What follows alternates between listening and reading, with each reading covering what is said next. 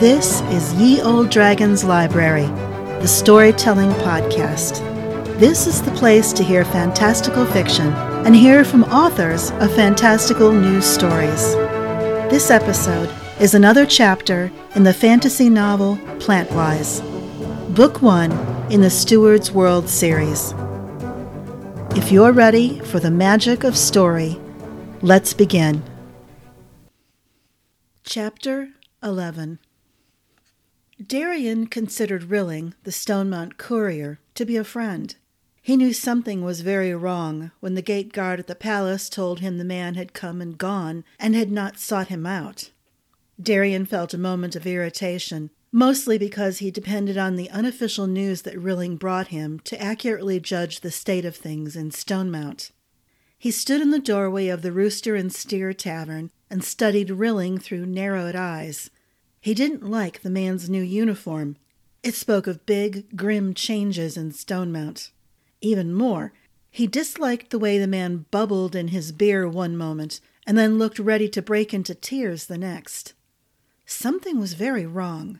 Why was Rilling here, drinking in a corner, instead of visiting the baker around the corner with the lovely little brunette daughter who giggled only for him? Finally, Darian couldn't stand it any longer. He nodded to the barman and crossed the sparsely populated floor to settle on the bench opposite the sodden courier. "It's been a long time, friend. I just heard the news about King Doine's death. How do things stand in Stonemount?" Tight and quiet. Rilling's voice was a little too steady for someone who looked half gone in his cups. Did something else shake him besides the beer? Nobody knows quite what to say or even where to look. King Maddox is not going to be very happy when I get back. "Any reason?" Darian asked, after several seconds of trying to find a more delicate way of asking. "He's been making it very clear that your king has been pressuring him to marry Princess Arden, and what a distasteful proposition it's been, enough to threaten the friendship between our countries." Distasteful? Darian's brain seemed to stick on that word, and he couldn't move past it, like oxen mired up to their knees in drying mud. "Yep," Rilling continued, his voice trembling. "He says she's no better than a peasant. Filthy, no manners, and a fat, ugly sow." He bubbled sick chuckles into his beer as he took a hasty sip. "When I tell him she's the most beautiful woman—" His voice shrilled and broke. His hand shook when he wiped his mouth. "He went off and came near to kidnapping Bianca of Ambray and brought her home as his queen. She's pretty, but she's this feathery, whispery little thing. The difference between her and your princess? The king made a bad bargain. He won't like finding out how bad. He likes to share his pain when he's angry, I've heard." "Then don't tell him. Stay here. Let me help you." Darian dug into his belt pouch with a hand that trembled, pulled out a handful of coins and put them into Rilling's lax hand. Most of the coins were silver, a few gold. King Alfred paid his people well, and provided them housing and clothes beyond their uniforms, and food from the royal kitchens. There was very little Darian ever needed to buy, except in celebration, and he suspected very soon he would want to celebrate. The question was how soon Arden would share that celebration with him. "That's a great deal of money. For what?" the other man asked, slowly closing his fingers around the glittering pile. "You've made me a very happy man, my friend, and I like to share my joy. Go get sobered up and tell Melicia you're settling in Westerland. Maybe you should become a baker." The astonished grin Rilling gave him was no match for the one Darian now wore. Darian knew Arden would be in the gardens, taking comfort from the plants there. He hurried through the gates and saw her stumbling blindly across the grass, one arm outstretched, as if reaching for the chapel door another dozen steps away. He felt sick. What arrogance made him think that she would be glad at this news? She had laughed at herself when she confessed the secrecy Maddox had tricked her into. Darian had hoped that any affection she had for the new king of Stonemount had died. He had hoped that the smiles she gave him, the kisses they shared, had been full of promises. If she was hurt at this final blow to the dreams she had carried since childhood, Darian wasn't sure what he would do. He adored Arden, but a man had his pride, and being second choice was a bitter cup to drink. Still, how could he stand there, watching her stumble in pain at this final shredding of her heart? He hurried across the grass to her. She shuddered and pressed both hands against her face, just as he reached her. Darian enfolded her in his arms. The trembling all through her body sent a hot flash of angry pain through him, and he wished he could face Maddox of Stonemount so he could strangle the man. "It's all right," he murmured into her hair. "He's not worth it. Everything's going to be—" Darian turned her to face him and nearly dropped her when he realized she was red-faced and tear-streaked and shuddering from silent laughter. Laughter so deep she could hardly breathe or walk. Arden clung to him, gasping, drunk with laughter. She shuddered so hard she nearly twisted free of his arms and finally caught her breath. "Of course it's going to be all right. We're free!" She pulled free of him and executed a giddy pirouette. Laughter finally squeaked out as she took his hand and led him in a stumbling dance over the grass. Darian took a deep breath and sent a silent shout of thanks heavenward, then took a firmer grip on her hands and eagerly joined in. "What are you going to do now?" he couldn't help asking. "Oh, dear." She paused for a few seconds and made a face at him, but the laughter wouldn't retreat. "Don't make me think about the future. The present moment is too wonderful to ignore." "How wonderful?" His voice cracked. Arden froze for 3 long heartbeats, so he feared he had hurt her. Then her face flushed, and she smiled with a new shyness that made him catch his breath, and slowly twined her arms around his neck. "If I kiss you now—" He swallowed hard, and his arms ached as he wrapped them around her, trying not to crush her with the jubilation surging through him. "I can't, in all honor, let you marry someone else. Not if you feel even a little bit—" Arden kissed him, long and softly, sweetly, until he saw sparks of green magic behind his eyelids. When they both had to stop to catch their breaths, she stayed pressed tight against him and tucked her head under his chin. "You did just ask me to marry you, didn't you?" she whispered. "Begged, pleaded, vowed all my honor." His voice cracked. Then he stared as a thin, elderly woman, all green and gold light, faded into view behind Arden and smiled at him. She spoke, but he couldn't hear what she said. "Auntie?" Arden leaned back enough she could turn to look at the woman, then at Darian, then back at the woman. "You can see Auntie Glenna?" When he nodded, she clung to him again. "Then everything is perfect. That's proof.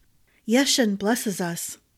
"More important, does Auntie Glenna approve?" he asked. Arden laughed and kissed him again. Spring always arrived slowly, reluctantly in Stonemount, as if the warmth and fertility and greenness had become lost in the winding cobblestone streets and couldn't find a way across the city. Yet centered on the apple tree and radiating outward a little more each day, spring came early in the royal gardens. Royal tradition opened the palace gardens to all the citizens of Stonemount. In celebration of the news that Bianca was carrying their first child, Maddox played indulgent father-to-be and gave in to her pleading to follow that tradition. For 10 days, even at twilight, when most hard-working artisans and merchants and crafters were settling in for a well-deserved night of rest, there were people in the gardens, enjoying the unexpected bounty of life and a touch of magic.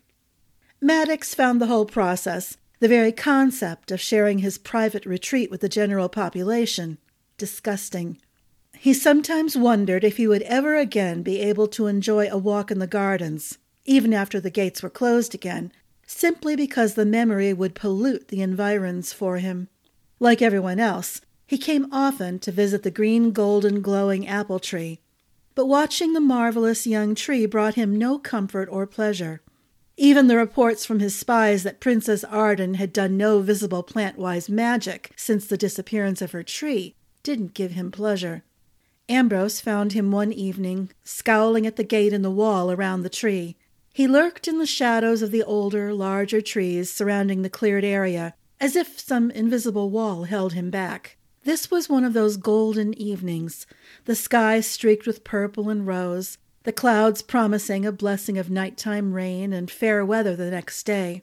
Ambrose walked through the gardens, breathing deeply and wishing joy on everyone he met. Maddox's scowl was like the slap of an icy rag across his face. Ambrose honestly couldn't tell if the dark threads of grit and decay weaving through the garden came from the tainted, imprisoned tree or from Maddox himself.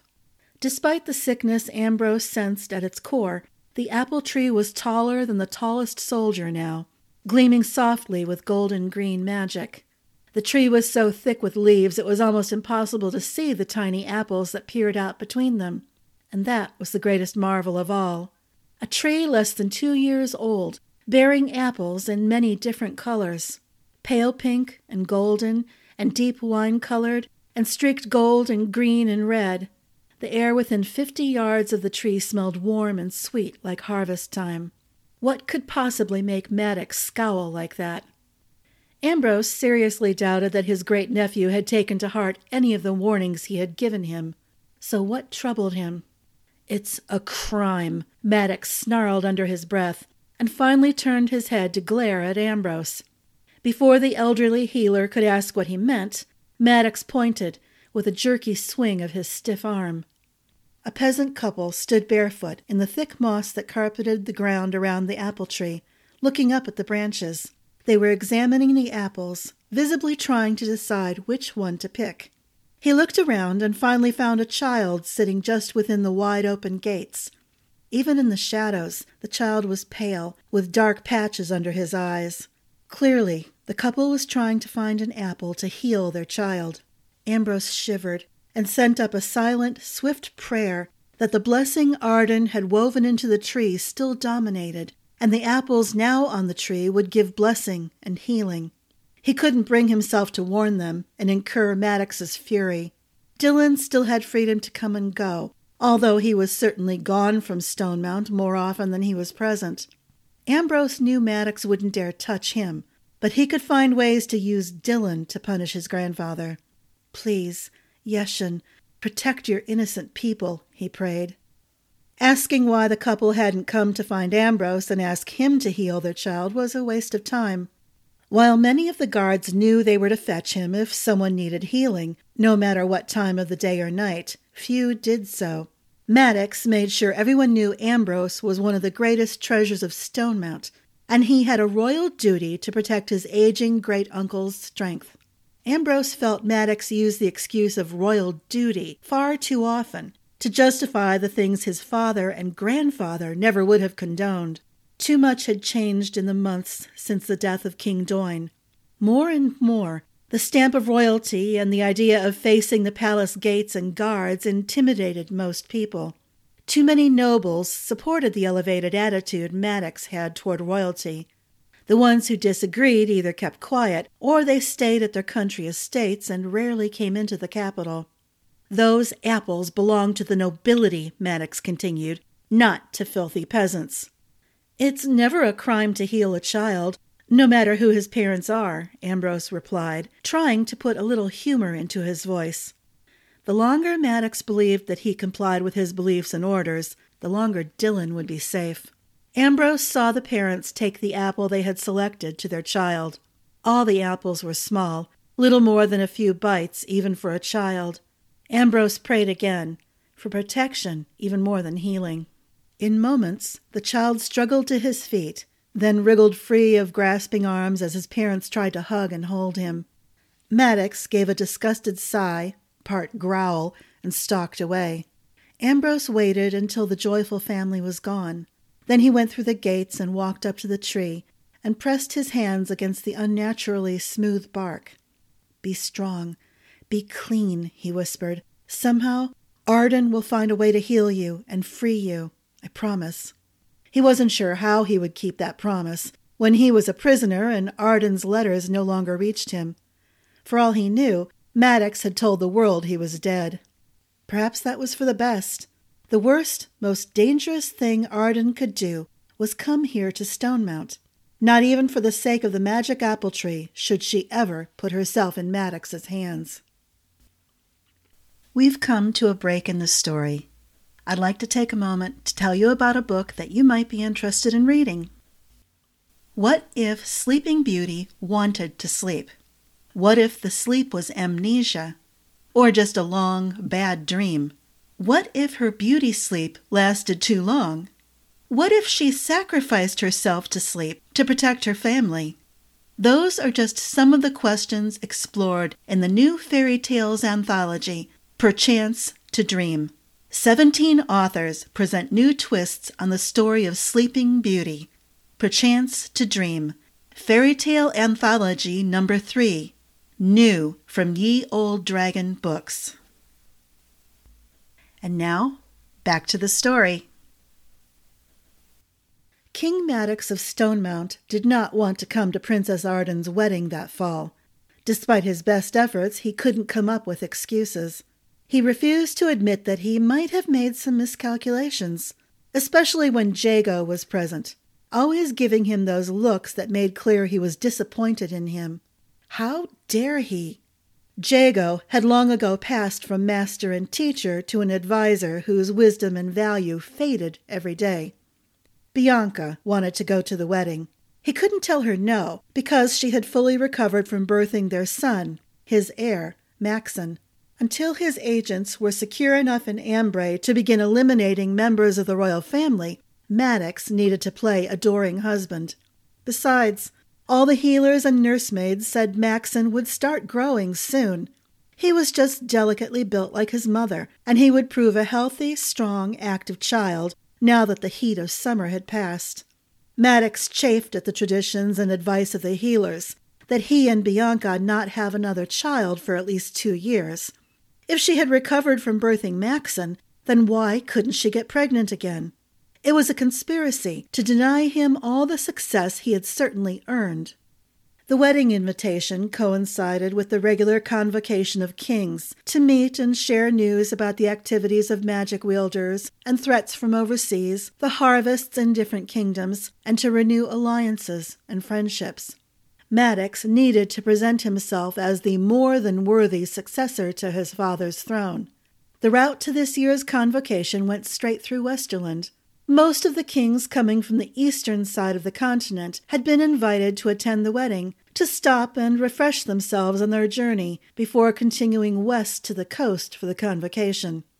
Maddox sneered outwardly, but inwardly trembled in loathing and fury at the image he would present to his peers if he absented himself. Sending Jago in his place simply would not do. Maddox didn't trust him. He seriously considered arranging for a convenient accident to befall Jago and stop his judgmental glances. His constant murmurs meant to be correction, but served only to irritate. The most galling part of anticipating the wedding festivities was seeing Arden herself. His spies reported she continued to bloom in beauty.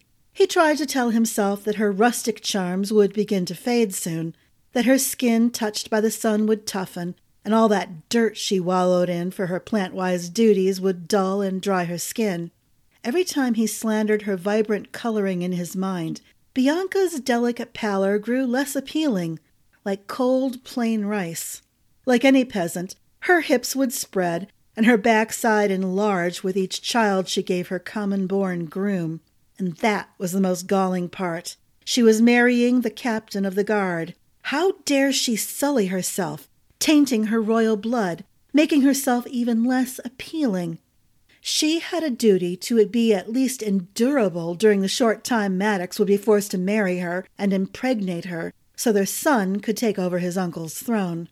Someday. How dare Arden add another name to the list of people Maddox had to kill to fulfill his long-range plans? He considered the invitation to the wedding an insult, a slap in the face. They were mocking him. Even though he knew no one in Westerland had the wit to guess at the plans he had made, he still felt as if someone were mocking him, challenging him to act, insisting that he had failed, somehow. Yet he went, playing at joyful ally and friend and adoring husband and proud new father. Before he left Stonemount, he left instructions for the healer in the palace staff to reduce the daily dose of herbs in Ambrose's meals that dulled his alertness and stunted his healing gift. If the stubborn old fool insisted on continuing to live, then he could at least make himself useful and employ his healing gift to make sure the heir to the throne grew stronger and healthier. Maddox fought to be pleasant on the journey to Portham. Bianca was so excited, far more lively than usual, that he found some actual pleasure in the journey. She was a sweet thing and adored him, and he did enjoy pleasing her, yet even that had its limits. He contented himself with knowing that his bride was the most beautiful woman in the surrounding 10 kingdoms. Until Arden emerged from the palace gates into the garden where the wedding took place. She glowed. She shimmered. Light flooded from her face, and green-gold magic radiated from her so brightly, her elegantly simple white gown and her bouquet and crown of white roses almost vanished. Every man attending the wedding sat up a little straighter or stood a little taller. Maddox ground his teeth and his stomach knotted. Arden would have looked at him that way on this very day if he had stuck to Jago's plan. He looked at white-blonde Bianca, and for a moment his sparkling, pale wife was a washed-out little thing compared to golden, glowing Arden, with her red-gold hair hanging past her knees and her green-blue eyes shining and huge and bright with dreams. Her lips were soft pink and pursed in a smile she couldn't repress, even in the most solemn moments of the ceremony. Maddox knew, with stomach-turning certainty, those lips would have been sweet and eager, and until a year ago, reserved for his pleasure alone.